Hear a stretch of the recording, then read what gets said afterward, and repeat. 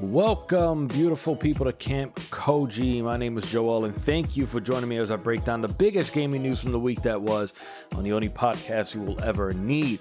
On today's episode, we're going to talk about the surprise hit of last week, Black Myth, along with the announcements made during DC's Fandom. But first, a couple of updates from last week's story of Apple versus Fortnite. So last week, Apple decided to exercise the nuclear option against Epic and totally remove all access to the App Store and all developer tools. Now, just a recap for what happened last week in the story that we spoke about, or our main story of last week.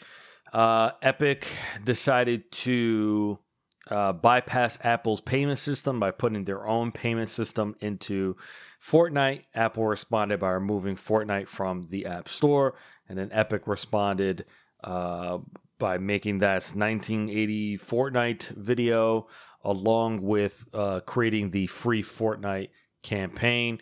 Apple decided that removing the game was not punishment enough. So basically, they told Epic that they were going to remove all of their access and developer tools for the App Store. Epic responded by asking a court for a temporary restraining order and a longer-term preliminary injunction that would stop Apple from totally removing their access to the App Store.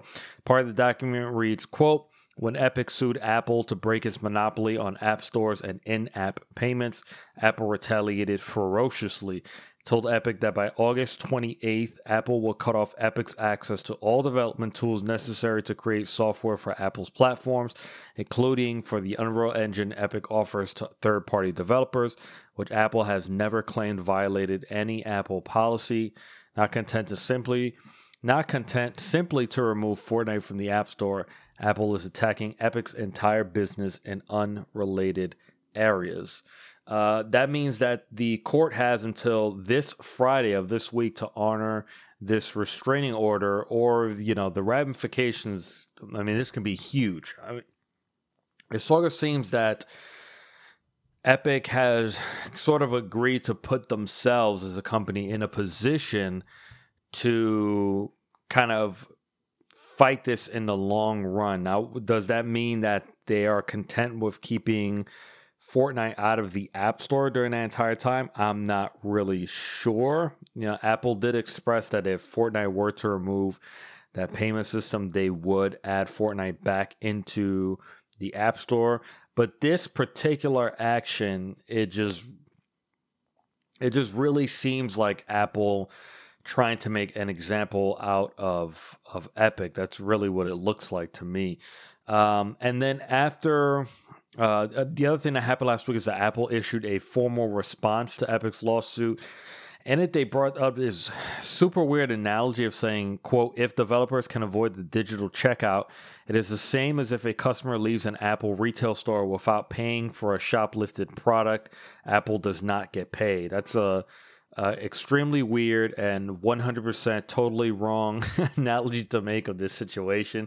I think it will probably make more sense for them to say, this is Epic. We own the building and Epic does not want to pay rent. That kind of feels like a much better way to put it. It's really weird that they're saying it's sort of like shoplifting. That kind of doesn't make any sense. Then they also claimed that not only did they claim, but they were ready to release emails, and I think they actually did release the emails, where Tim Sweeney requested special privileges from Apple, including being able to process payments through their own system and the ability to provide their own app store on iOS. Now, once this came out, I saw a lot of people sort of criticizing Tim Sweeney and kind of calling him a hypocrite. Because we know that at the belly of this lawsuit, Epic is saying that they do not want special privileges. But here is sort of this proof that Epic is asking for some sort of a special privilege. But Tim Sweeney's intent was always the same, which is we want you to open a door for us, but not only just for us. And I think that was probably their intent when it came to trying to work out this deal in terms of having their own payment system and being allowed to have their own store. Once Apple said, no, hell no, absolutely not, we're not going to do that, that's when Tim Sweeney emailed back, and he basically told them exactly what he was going to do. He did tell them that, well, we are going to add our own payment system in the upcoming update. So he was actually very, very clear about that, which I was a little bit surprised by, that he actually kind of gave them the plan before he actually even did it. And maybe that also that was one of the reasons why Apple, banned them so quickly. It was probably a conversation that was had even before that update pulled through, where they probably said, look, if this happens, we have to take that store down, or have to take the game down as quickly as we can. Now,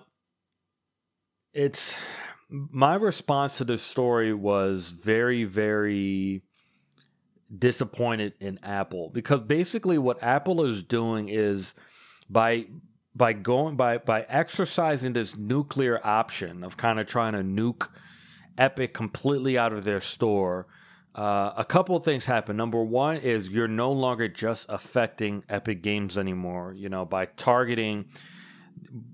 telling Epic you no longer have access to developer tools in order to update the Unreal Engine that runs on mobile, and a lot of iOS games basically rely on, you are affecting all of the games that are currently on iOS.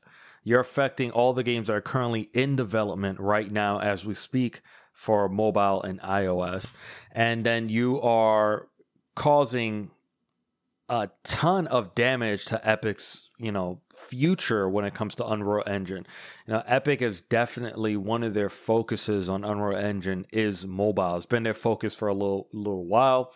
That's exactly why they started when they brought Unreal to mobile, they started by creating their own software. They created Infinity Blade, which looking back is kind of funny because that was this very clear partnership between Epic and Apple. It launched exclusively for iOS. Infinity Blade was like Apple's flagship game to show off that new chip that they were putting into their iPhone. I can't remember which one it was, 7 or 8, around there, 6, 7, 8, I don't remember. But it was kind of the showcase title to show the world, hey, look at what our chip can do. And they use Infinity Blade as an example of it. So it's really interesting to see going back then and then seeing as to what's happening now, just to see the breakdown of that relationship. But the reality of it is if Epic is no longer able to update Unreal Engine or offer support in any way to mobile developers, like I said, you're affecting three different branches of that business. Games that are already on there, games that are being created right now to go on there, and then anybody that's currently negotiating a deal or currently thinking about building a game on the Unreal Engine. It's almost like at this point, if you're a developer, you kind of not put a full stop on the game, but if by Friday there's not even a restraining order put through, you begin to start getting concerned in terms of, should I continue developing this game on Unreal Engine? Will I now be forced to move over into a different engine like Unity or something else? And that's kind of the potential that this has to really put a dent in Epic's business, not just currently, but for the future. Because you're talking about developers having to, have that conversation of, why would I use this engine if the people that make the engine are no longer able to support it? So that's the first thing that I took out of this. I don't think it's right that Apple is now choosing to not go straight through with this lawsuit, but punish Epic for what they did. Because this is basically what it is. It's overt and unnecessary punishment against Epic. It's a retaliation against Epic for what they did for bringing up this lawsuit, because what they're doing has absolutely nothing to do with Fortnite. Epic violated Apple's App Store policies through Fortnite. It's not like Epic found a back door into the app store, and for a few hours people were able to install an Epic Game Store or something like that on the iPhone. That's something I would believe would be an egregious thing to do for a company, and I think would merit them saying, you know what, we actually don't want anything to do with you as a partner. But what they did by removing Fortnite was very clear. They have policies in place. Epic went against those policies. They broke those terms. And in doing so, that application was now come off of the App Store. That makes sense. For them to kind of take this extra step is the one that does not make sense at all. Because it's very obvious what they're trying to do. They're trying to set an example. They're trying to put fear into other companies. But in doing so, all Apple is doing is creating a stronger case against themselves. It's like creating a stronger case of what the term antitrust it means, because it's almost like the definition of it has to change. What Apple is trying to, their defense is that, we put a lot of time and money into building our App Store and our iOS platform.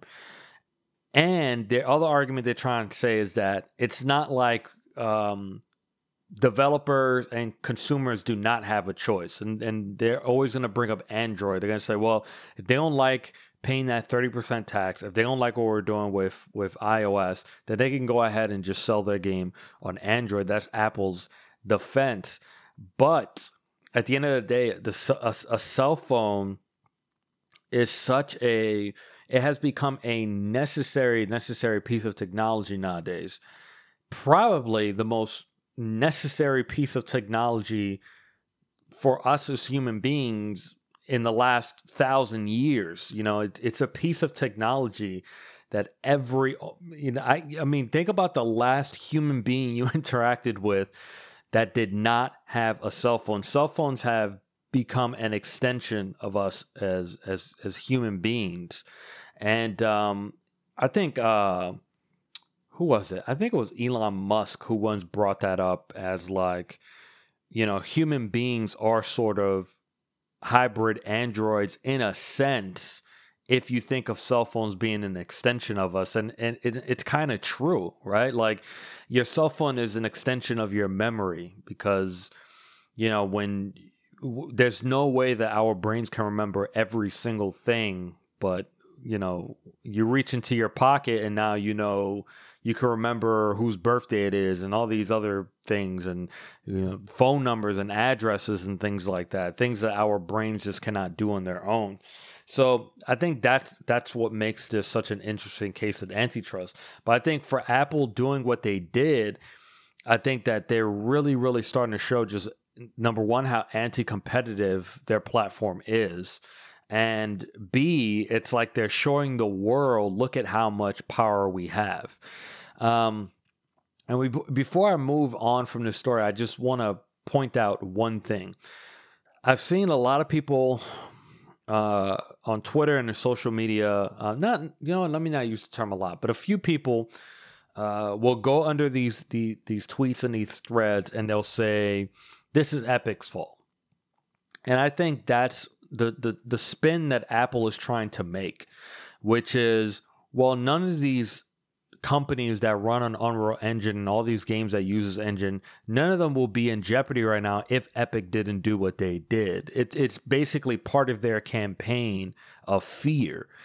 And it's weird to see so many citizens that don't have really, it's not like you have money invested into this type of fight, right? It's weird to see so many of them just agree with what Apple is doing. They're falling under that rhetoric of, well, if Epic didn't do this, if Epic didn't, break that terms of service, then this would not have happened. And it's a classic technique that we've seen employed throughout history, where, these large companies are striking fear in people. And to that effect, they start to side with the bigger company instead of seeing the big picture, instead of seeing what this road can lead to if Apple is not put in check right now. Like this is something that this is a lesson that history has taught us time and time and time again. When something is getting too big, at some point someone or something has to step in the front of that road and say, hold on a second, we're going to need you to slow down. We have to talk about what's happening right now. So it's really just supremely weird to me that some people have this response of, well, Epic just should not have ever have done this. It's just weird to see something like that, because it's like you're admitting that, it's like you're admitting that this company should be able to do whatever they want because they built this platform. They should have unlimited power. It's very similar to people who defend Jeff Bezos, for example, that say that, well, he did this all himself. He built this, so he should have all of this power and all of this money. And it's like, no, you're not understanding what's really happening. You need to really stop and consider and think about the fact that these companies and these individuals have become so big that they do not care about you. You're the tiniest, smallest molecule in their world. So it's just weird to see you fighting for the $1 trillion company. That doesn't really make sense to me. And then finally, to cap this off, Microsoft actually stepped forward and they filed a declaration in support of what Epic is doing. They said, quote, for game creators in the later stages of development utilizing Unreal Engine and targeting the iOS and or macOS platform, Unreal Engine's sudden loss of support for iOS and macOS would create significant costs and difficult decisions. The creator would have significant sunk costs and lost time using Unreal Engine for game creation and would have to choose between A, starting development all over with a new engine, abandoning the iOS and macOS platforms, or ceasing development entirely, which is something that I think would probably be the choice of a lot of game developers right now. Would probably just be like, all right, I guess this game is just not coming to cell phones then. I guess it's going to Android, PC, and maybe some of these other developers. I think they would side with Epic more than they would side with iOS, especially if it's something ambitious that they're trying to do. So we'll just have to wait and see exactly what's going to happen with all of that. Now let's move on to Black Myth Wukong. So out of absolutely nowhere last week, China developer Game Science Studio released a 13-minute video for their upcoming project, Black Myth Wukong. And, like I said, this kind of just came out of nowhere. It sort of just dominated the conversation within video gaming for a minimum of 24 hours. I feel like it stretched up to 48 hours where we all as gamers were talking, everyone's kind of talking about this game.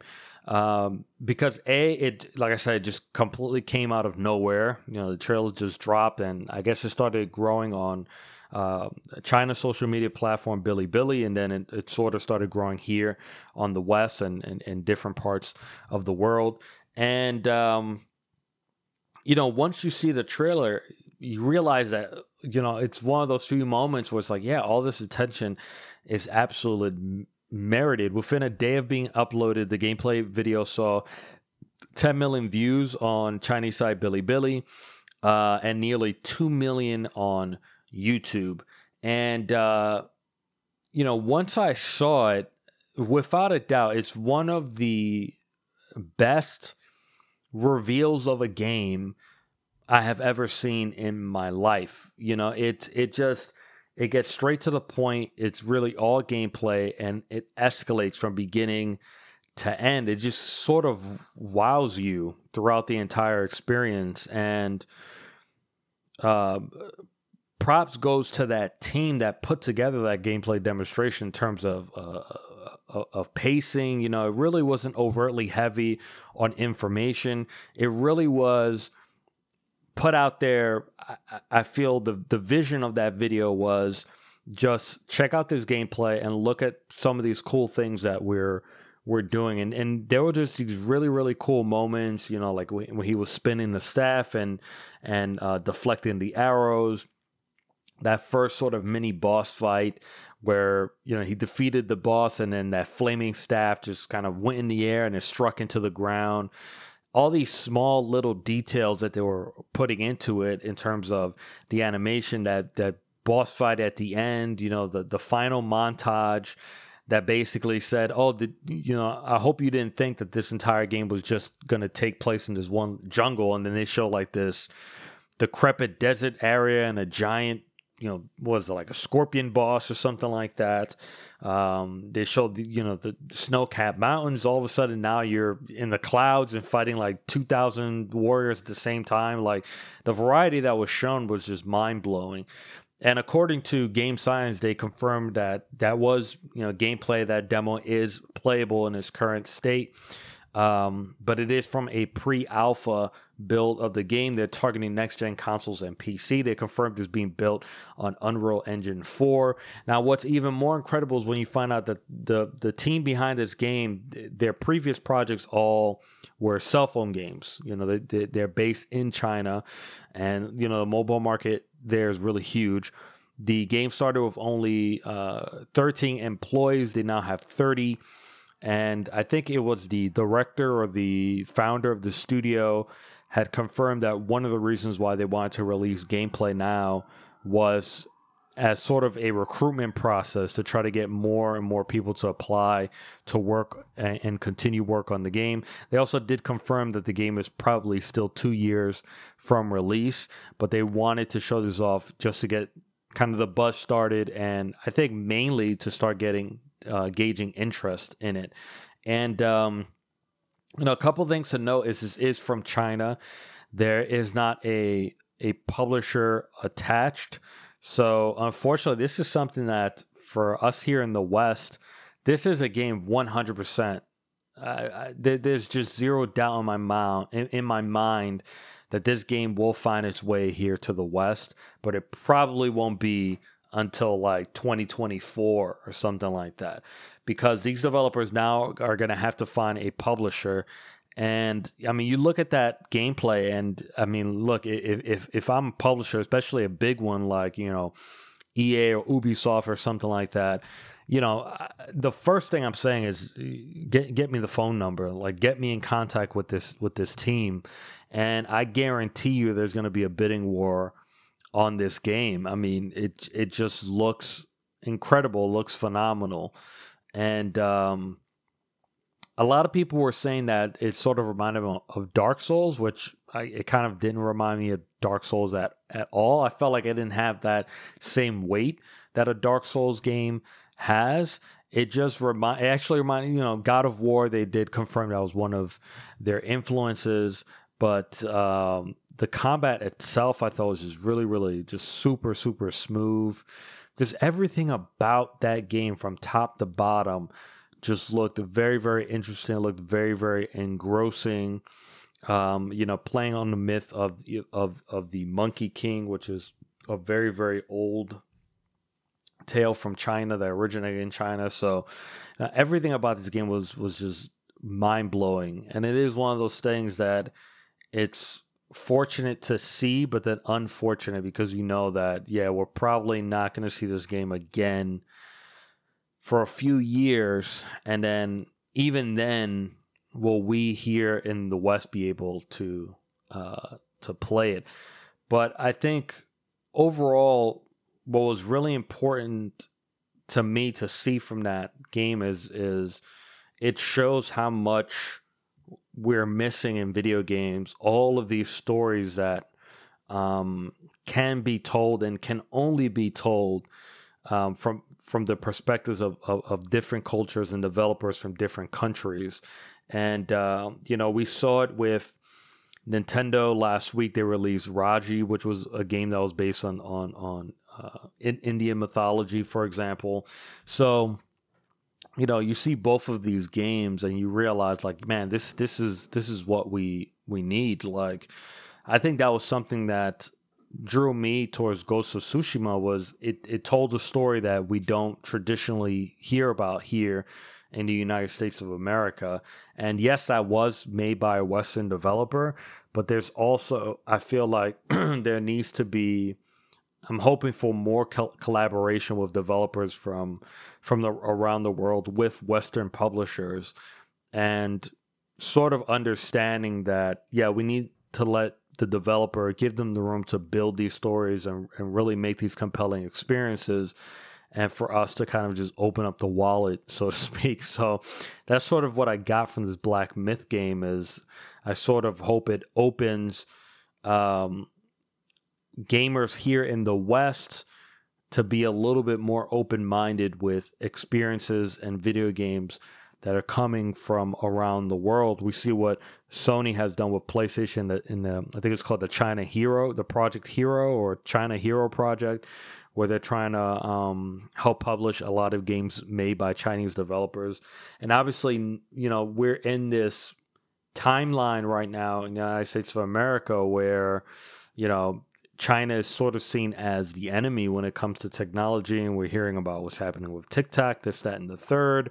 So it kind of unfortunately puts a lot of these Chinese developers at a bit of a disadvantage, I feel, right from the get-go when they're trying to create these video games and these experiences. So I love to see this game and love to see what PlayStation is doing in order to help change that narrative and make people understand that, not every single human being that exists in China is just this absolutely evil entity that just wants to steal your data and all this other crap that we've been hearing from Tencent and all these other companies. So, I think that's definitely one of the positives of seeing this game. Now, a big story of the week is DC Fandom and the two games that we saw during that event. But before we go into that, there was a story that broke last week about Rocksteady Games. Last week, The Guardian reported that several female staff members of Rocksteady Studios sent a letter to management back in 2018 complaining about sexual harassment. The letter was signed by 10 of the 16 women on staff at the time, which first and foremost, Jesus, only 16 women working in that entire studio. That is it has to be well over 100 employees in that building. That's pretty crazy. Issues brought up included transphobic slurs, derogatory and sexually explicit remarks about women, and sexual harassment included unwanted advances, leering at parts of a woman's body, and inappropriate comments in the office. And the moment that this news broke, I kind of said to myself, here we go again when it comes to our industry. I kind of said to myself, here's another unfortunate story. But it looks like the ending of this story is a lot more positive than I feel like it's being portrayed as in a few media outlets that I was looking at their story at. Rocksteady responded to the allegations by saying, quote, all formal complaints were thoroughly investigated, addressed appropriately, and a number of serious measures were taken in response to the issues that surfaced, including discipline for termination of staff. Since then, we have introduced new ways of ensuring we are making good on our commitment to inclusion, such as asking all female staff to provide feedback about the portrayal and behavior of characters in the games we make.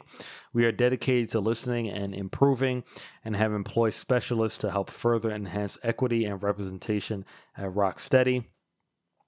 Since that point in time, several women working currently at Rocksteady have come forward to defend the company. Rocksteady published what they claimed was an unsolicited letter that was written by women that are currently employed at Rocksteady, that was put together by a portion of the women that signed the original letter. So they drafted and they publicly submitted a new letter in support of everything that Rocksteady did in response to that letter that they agreed to sign back in 2018.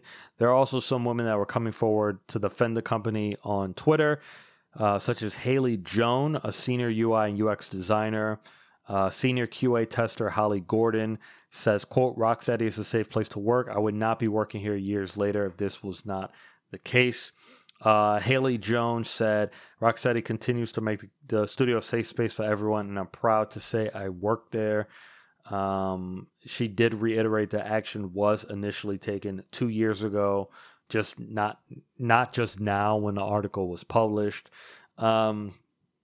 Senior technical animator Anastasia Bakura says, quote, "I am really proud to be working for a company that always supports women, minorities, and LGBT plus communities.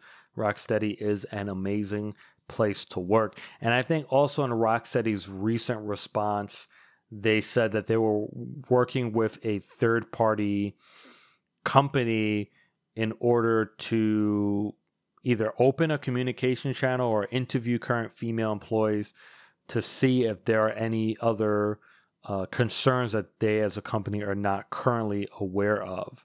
So, this seems like one of those few stories where, an internal document, meaning that 2018 letter, was made public. But at the same time, it seems that Rocksteady did do the right thing and they did respond to it. I'm sure that any female in there would probably not attest that it's a perfect environment, but it looks like Rocksteady took it very, very seriously. And like I said, if they didn't, we really wouldn't be hearing from current employees. They would probably just stay quiet or probably, actually, I don't think they would speak out. They would probably stay quiet, or they would anonymously reach out to outlets and let them know, no, none of this stuff has actually changed. So it's very good to see that going into their announcement at DC Fandom, because it sort of felt like that's what was done. I mean, the timing was just too convenient. Rocksteady releases a teaser for their Suicide Squad game, and then this letter is released. So maybe there was one of the women that signed the letter that was still not happy with the company and decided to publicize it. But it's good to see that Rocksteady did the right thing and they were able to sort of get the messaging under control ahead of their announcement. And that brings us to our main story, which is DC Fandom. This happened last Saturday. Pretty much, I think it was like a straight, I don't think it was 12 hours, but it was like 8-9 hours or so of different panels, just completely focused on DC. When they first announced this event, I was a little concerned because I said to myself, will they be able to handle the traffic? How will they be able to do this? But everything kind of worked smoothly. I personally didn't have any hiccups or issues with seeing it. I look at it as like DC kind of really did their best when it comes to creating a virtual event, and going through what we've gone through as a country this entire year. This is probably one of the more positive examples of how to do a completely virtual event right and correctly. Like at points in time, it was a little cheesy and weird to see people standing in what was obvious a giant green screen room. But I thought the panels were cool. I thought they were really nice. It was great to see some of the announcements that they made. Batman movie looks great.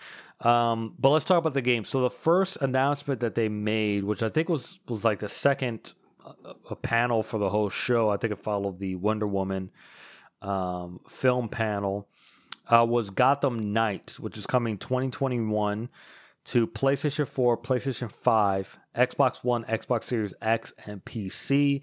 When they first showed the trailer and gameplay, I thought that this was going to be next generation only, but I was wrong. It actually is coming to current generation consoles. It's very obvious that what we saw, though, that doesn't look like something that will be able to run on current consoles. It looked really, really effect heavy, especially when they showed the environment and the sky and things like that. I was like, this looks like something that it looked like the demo was built on PC. Now, WD Montreal has been teasing this game for a year. Before they made this announcement, I think a week ago, I was thinking in my mind, I think it's been a year since they started teasing this. I did the research and I was 100% right. They started teasing this game in September of 2019. And I was initially very annoyed that early last week they started again with the teasers, because I said to myself, I was like, look, like, what's the point? It was like they had like this redacted website and like all these cryptic little teasers and things like that. And it's weird because you look at the announcement, you realize that none of those teasers really even put any weight at all into the announcements. You know, they were hinting a lot at the Court of Owls, but even in the initial trailer they show for this game, the Court of Owls to me looked like an afterthought. The Court of Owls didn't really, you know, feel like it was, you know, the main antagonist of everything that was happening, you know, especially because in the gameplay they focused on Mr. Freeze. But, you know, they began teasing this game in September, and I think it's been a few months, probably even like 6-7 months since we found out the name of this game. So it was confirmed that it was Gotham Knights. And the other important piece that leaked was that you'll be able to play as the quote-unquote Bat family. And that was confirmed also. So it's a 1 through 2 player co-op story experience where you can choose between Batgirl, Robin, Nightwing, or Red Hood. You can choose to play the entire game single player completely by yourself, or you can have a second player join in. It is not tied to the Arkhamverse, which I thought was extremely... I thought was actually a good idea. I know that a lot of people, for some reason, people looked at it and they thought it was tied to the Arkhamverse, but that thought never really crossed my mind. The only thing that felt Arkham about the game was the city itself, you know. It's obvious that the game has a lot of RPG inspirations, and they hinted at being able to upgrade your hero of choice. So, a few things. So, this was an announcement that I knew what the game was supposed to be because it leaked. But when the trailer first played, I kind of was not happy with what I was seeing. And I feel like my emotions really went through a couple things. Number one was disappointment. You know, disappointment at not being able to play as Batman, honestly. That's disappointing to me. I really, really want another Batman game. I, like most gamers, do not believe that Bruce Wayne is actually dead. I mean, I think it's natural to go into this thinking that way, that, you know, maybe he was kidnapped by the Court of Owls and, you know, they use his death as part of their plan or something like that, right?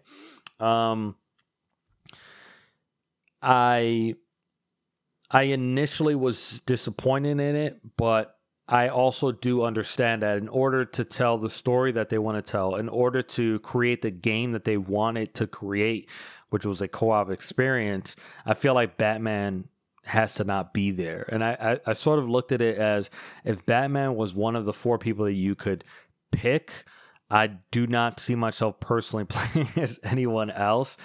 And I feel like then it would be a Batman story. So I kind of agree with the assessment in terms of, this is the type of game you want to make. I understand why Batman wouldn't be at the forefront of it. I had a lot of mixed emotions looking at this game. First of all, I was happy that they showed gameplay. You know, for a game that's coming out in 2021, I think it was very, very important. It's not something that I expected to see, but was very, very welcome. It's obvious that it is an alpha. You know, you could tell like the game was having, you know, major frame rate issues to keep up in the demo that they showed. But I thought it was really, really good to get a feel for the game. And I think the one good job that it did to get across was, if you like the Arkham games, you know, this is going to look and feel very, very familiar to you, because that's exactly what it was when I looked at it. And then part of the gameplay showed a floating number 10 on an enemy, and that completely turned me off. I'm not a fan of games that feel the need to overtly use RPG elements in their games. I absolutely dreaded and hated it when I saw that 10, because there's only one obvious answer when you saw that 10. I was like, they're showing me that this enemy is level 10. I was like, I don't like that. And then when she went to attack him and then numbers started flying out, I was like, I don't like this. See, I'm not a big fan of this. Because it's like, RPGs have their place. They have their time, they have their place. But I feel like for this type of game, I don't think it works really well. They did confirm that enemies scale based upon your power level. And if you face the same enemy, they brought up Mr. Freeze as an example. If you face him at a higher level, he does have different attacks and different techniques and things like that. But when they were showing them Batgirl and Robin fighting Mr. Freeze, I was just like, I hate this so much. You see the numbers flying out. I just felt like it doesn't really fit with this type of game. And it concerns me a bit because it makes me wonder about the story in terms of trying to put these types of elements into it. Now, that to me, out of everything, is what's most disappointing about this game. And not to say that I'm so disappointed that I'm like, oh man, I don't even want to see this anymore. Just disappointed in the terms of, if you're, I kept thinking about that interaction at the end with Mr. Freeze, between Mr. Freeze and Batgirl. And I thought a few things in my head was, number one, this particular scene that we're seeing, this cutscene where the person that I'm playing is now confronting Mr. Freeze, the combinations are almost endless in terms of how this scene should play out. That means that they had to create that scene 4 different times, with... because it could be Batgirl, Robin, Nightwing, or Red Hood putting that device into that weather machine and then having that dialogue with Mr. Freeze. The other thing that it means is that if you're playing a co-op experience, it doesn't matter who the other person is. That means that when they create these cinematics, this is just a theory, they're putting that second player into the physical space, but I can't imagine that the developers are putting in that much time where we're going to hear extra dialogue. So if Batgirl is there with Robin, I don't think we're ever going to hear Robin speak, because then that means that dialogue has to be recorded twice. For Robin, if you're playing as the primary first player number 1, and we have to also record dialogue for Robin if he's player 2. But then how's the dialogue different based upon if Red Hood is player 2 versus Red Hood? It's all these different things that you have to put in mind. And because of that, I can't imagine a story or a narrative being able to come across as very, very strong, or being able to give any of these characters a proper arc. Because according to what WB Montreal is saying, is that I can go through the story with whoever I choose, which means that if I'm a huge fan of Red Hood, or if I'm a huge Nightwing fan, I'm going to play with Nightwing from beginning to complete end. Even if I bring someone else into my game to play with me, the story is still going to revolve around Nightwing. And that to me is what's scary, is that we've always seen these Batman games. Everyone likes to call the Arkham games the Arkham trilogy, because we think of Asylum City and Night, and sometimes we forget about Origins. But Origins was the game that WB Montreal worked on that was the last game they released before this upcoming Gotham Knights. And the one thing that we've all looked at Arkham, and we've loved was just the narrative and the story, and being able to see these changes created, especially if we're thinking about Arkham City, between Batman and Joker, and how much Batman changed from the very beginning of being captured as Bruce Wayne and then all the way to the end as Batman, because of everything that happened between him and the Joker. What I'm thinking of as I'm looking at this game is I'm not going to get that anymore. Now the narrative has to be really driven by the world. The narrative has to be really driven by the enemies, by the Court of Owls, by the different arcs of the Rogues Gallery, because I can't imagine a company being able to create proper arcs for the characters if you're telling me that I can play this game and with any combination. And from what I'm being told right now, technically I could play the entire game as Batgirl and never ever, have Robin, Nightwing, and Red Hood with me outside of maybe initial cutscenes and things like so. Like I said, it's a little bit confusing right now because I don't think they did a good job of trying to make fans such as myself feel comfortable by the choices that they made in terms of the fact that you can play this game with multiple combinations. So yeah, I mean, I don't know how else to respond to it other than that.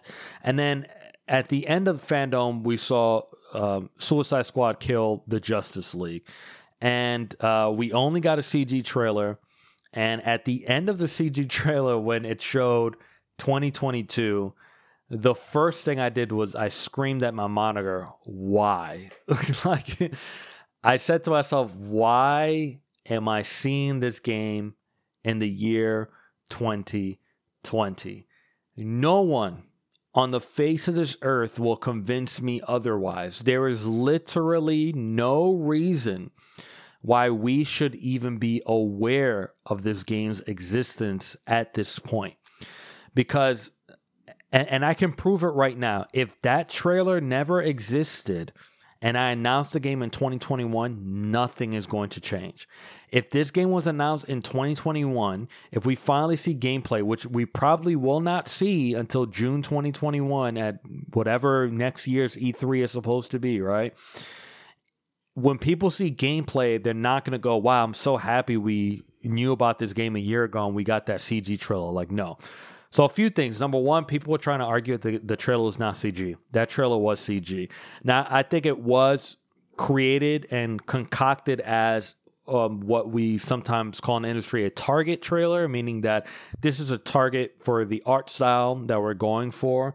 And that's how it came across. But that was CG. There was zero gameplay. Like, there were gameplay mechanics. Like, you can look at Deadshot, using the jetpack, for example, and, the speed and the movement of Captain Boomerang, for example, as bleeding into gameplay elements. But there was zero gameplay in that trailer. And, as I was watching it, a few things happened. Number one, I loved the art style. Number two, I loved the dialogue. I loved the tone that they sent. It's exactly the tone you would want from a Suicide Squad game. I loved the 4 initial members that they picked. I think it's the perfect combination. I think King Shark 100% had to be there. And I think they took, like I said, I think they built the best roster to initially ship the game with. They confirmed that it's 1 through 4 player co-op. But the interesting thing is that the team is filled in by the AI. So you're never playing the game with just one member of the Suicide Squad. You're always playing with all 4 members. And even if you're playing by yourself, you can switch between players. Now, that might mean also that if you're playing with 2 players, maybe you can also switch sort of. I think about, for whatever reason, I'm thinking of like the Lego games. When you're playing with 2 players, you can still sort of switch between Legos or whatever. It's set in Metropolis, which I love. We haven't seen a video game version of Metropolis for a long time, so I think that was a great decision. It looks like Brainiac is the villain. And then the weirdest part about this, which makes no sense, is that Sefton Hills, director of the game and directed the Arkham trilogy, confirmed that it's set in the Arkham games universe. Makes absolutely zero sense. Zero reason why that should be the fact. It obviously would make way more sense for Gotham Knights to exist in the Arkhamverse. But in my opinion, I think both of these games should not have been set in the Arkhamverse. Look, we had a great trilogy for Arkham. I think Arkham Knight did a great job of ending that 3-game arc. let it die. Let that universe be buried in the past where it belongs. There's no reason why it should be revisited at any point in time or for any reason. For example, if Gotham Knights went off of Arkham Knights, then we would have to have a different Batgirl, Nightwing, and Robin, and even Red Hood would have to be influenced by what happened in Gotham Knight. It just gets sloppy, it gets messy. It's better to do something from scratch, which is what they decided to do, which was the right decision. In Arkham City, Deadshot isn't Arkham City, and he's an old white guy.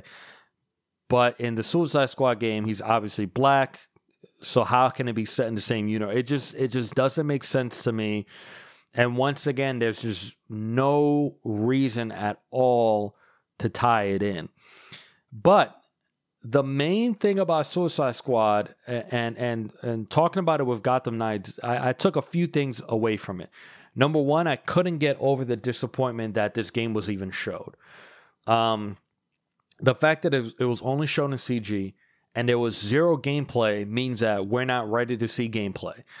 What we saw from Gotham Knights was shipping in 2021, and we saw alpha gameplay. So it goes to show how far away Suicide Squad it really is. We're probably not going to get this game until the end of 2022.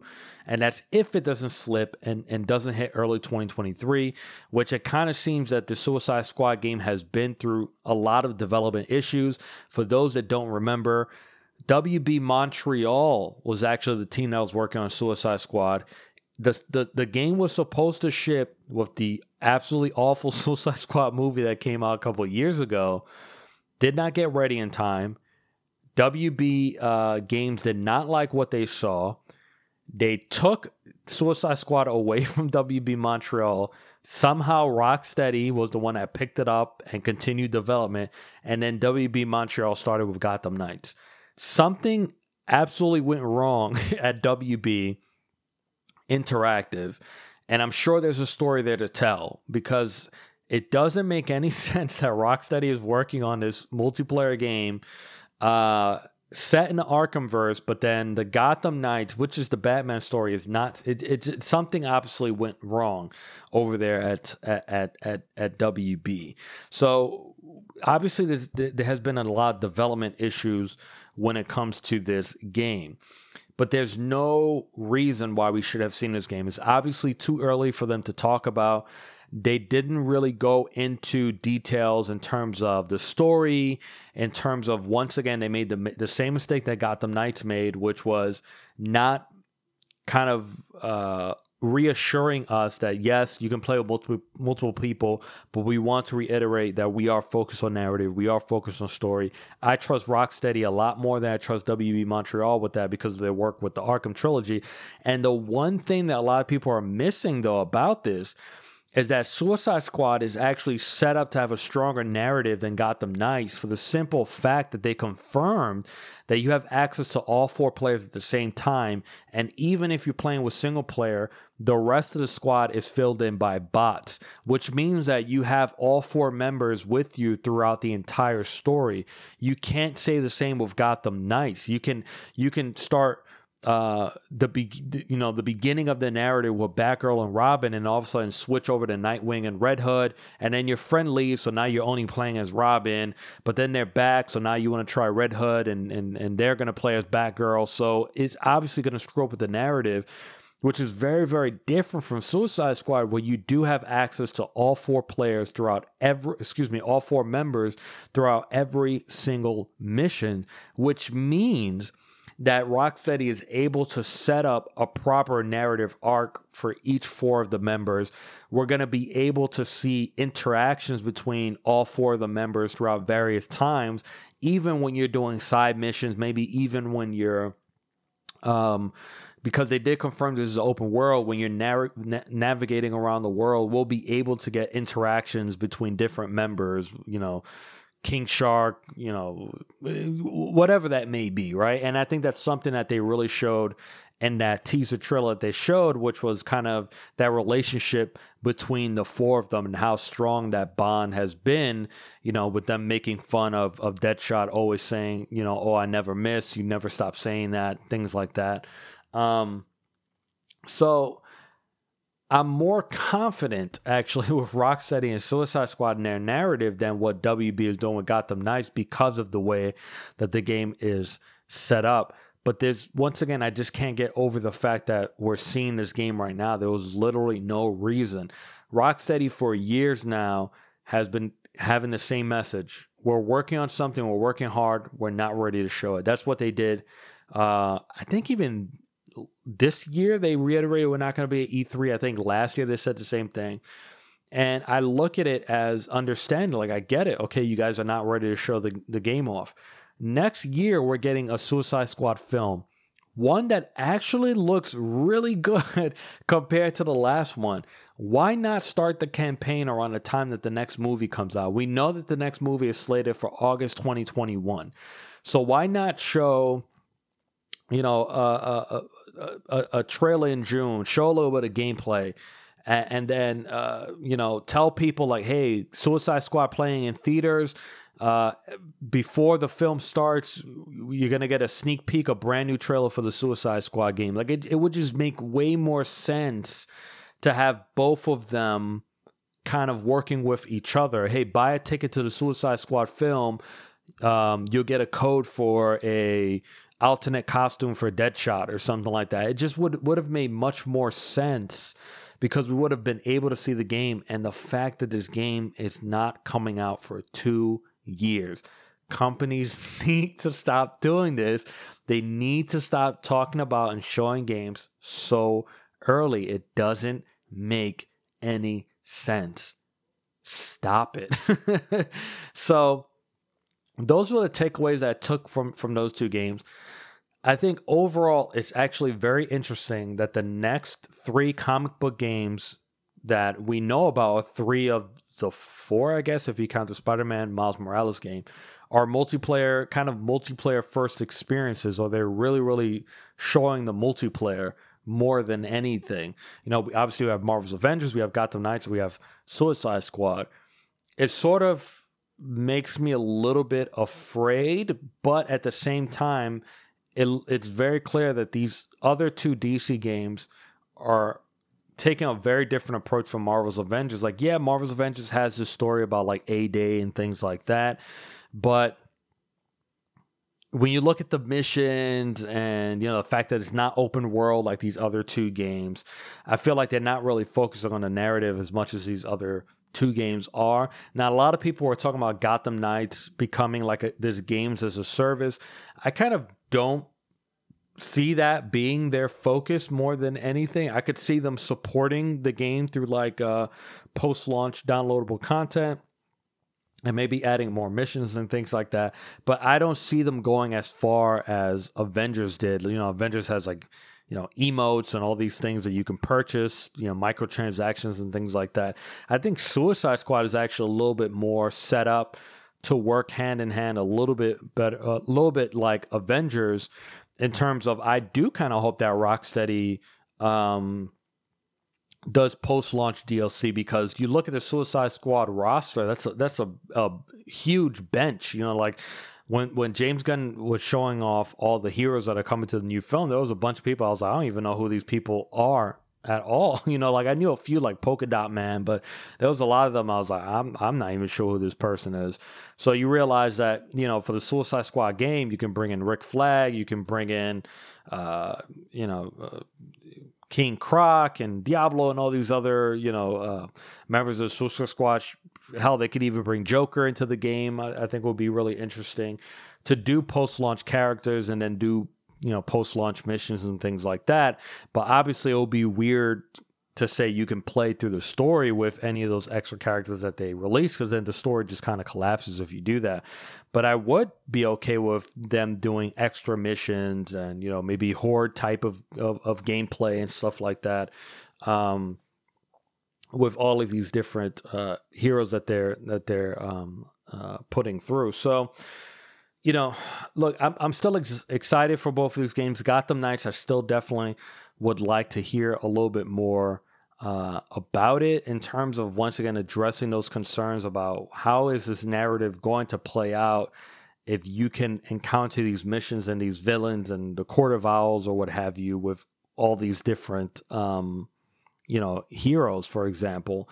And then when it comes to Suicide Squad, it's just honestly like when I saw that trailer, I was like, I'm in. Like, I definitely want to play this. I love the tone that they set, and I could see what they're going for. A lot of people, compared it to Sunset Overdrive, kind of like these mute but yet washed out bright colors. And I did kind of agree with that assessment. I was like, yeah, it kind of does remind me of Sunset Overdrive.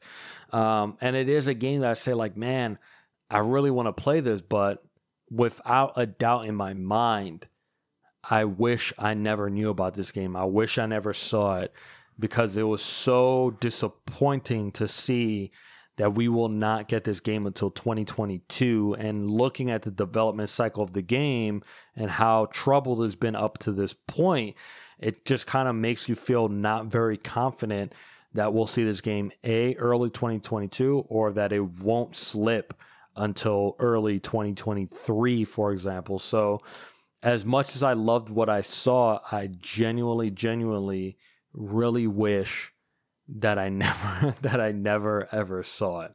How releases for the week: we have August 26th, The Suicide of Rachel Foster, PS4, Xbox One. Moon coming to Switch August 27th, along with Tell Me Why on PC, Xbox One, Game Pass. Final Fantasy Crystal Chronicles Remastered Edition for PS4 and Switch. Surgeon Simulator 2 for PC. August 28th, we have Wasteland 3 for PC, PS4, Xbox One, also on Game Pass. Side note, Game Pass has been absolutely like killing it this month. I mean, like, you see these two new games, Wasteland 3, Tell Me Why. They added Battletoads. Spiritfarer is another day one Game Pass game. So this month has been really generous if you're a Game Pass member. Also, August 28th, we have Project Cars 3, PC, PS4, and Xbox One. And ending it off, Madden NFL 21 for PC, PS4, and Xbox One. Time to wrap it up. The stories we didn't have time to get to. Crysis Remastered got a new release date coming PS4, Xbox One, and PC on September 18th. I said this before on the show. I just have absolutely no interest in playing Crysis again. I feel like it's a game that did not stand a test of time, and I kind of don't see this game doing very well personally. And it's just not a game that's really on my radar, but it does come out September 18th for those that are interested. Listings for a Prince of Persia remake popped up online, and I initially said, well, this can't be real, but then its existence was confirmed and corroborated by Jason Schreier, so it looks like this is something that is very, very real. We do know that Ubisoft is having another one of their Ubi Forward events next month. So that's probably where we might see this being announced. And I think this is the proper path to take for Prince of Persia. We haven't seen a game in a while. I think remaking the first one, it's absolutely the way to go. Oculus announced that starting in October, new users will need a Facebook account to log in. And by 2023, every Oculus user will need a Facebook account in order to use the headset. So as soon as I saw this, I was like, this is such a stupid idea. And I was very, very happy to see the entire internet almost unanimously agree in saying F you to Oculus. And a bunch of people were posting under that tweet like, thank you, you made my decision. I'm definitely going to a Valve, or I'm definitely buying an HTC Vive now. So you can see just how toxic the Facebook brand has become in the last year or two, but especially in this year. And I was very, very happy to see more and more and more. And once you think about video games and you think about VR, you're really looking at that, 16 to 33, 34, that very young demographic that's really into this technology. Those are the people that are going to be driving your sales. And those are the people that are most vocal about how dangerous Facebook is, and most vocal about there's no way I'm going to create a Facebook account. I'm deleting my Facebook account, or have already deleted it, and there's definitely no way I'm going to create another Facebook account just to play VR, especially since there's other options on the market. So it's really good to see that, and definitely 100% this will affect them going forward. So I'm a little interested to see if they're going to stick to that, or if they're going to change that up and make it a choice the way that it absolutely should be. Before we go, shout out to GDQ, Games Done Quick. Summer Games Done Quick raised over $2.3 million last week for Doctors Without Borders. There's definitely still a couple of runs I want to catch up to. I definitely suggest watching the run to Superliminal. I thought it was a really good run. And the highlight for me so far from last week was Baba Is You. 100%. Please see the run for Baba Is You. It's an absolutely mind-melting experience to see that speed run for Baba Is You. So definitely please check that out if you're interested in speed runs. It's definitely one of the best. Definitely the best I've seen so far last week. I'm still catching up to a couple, but definitely one of the best runs I've ever seen in the last few years. And that's our show for the week. Thank you so much for joining me. Please follow us on Twitter and Instagram at Camp Koji for future updates. Once again, I'm Joel, and I will see you all next week.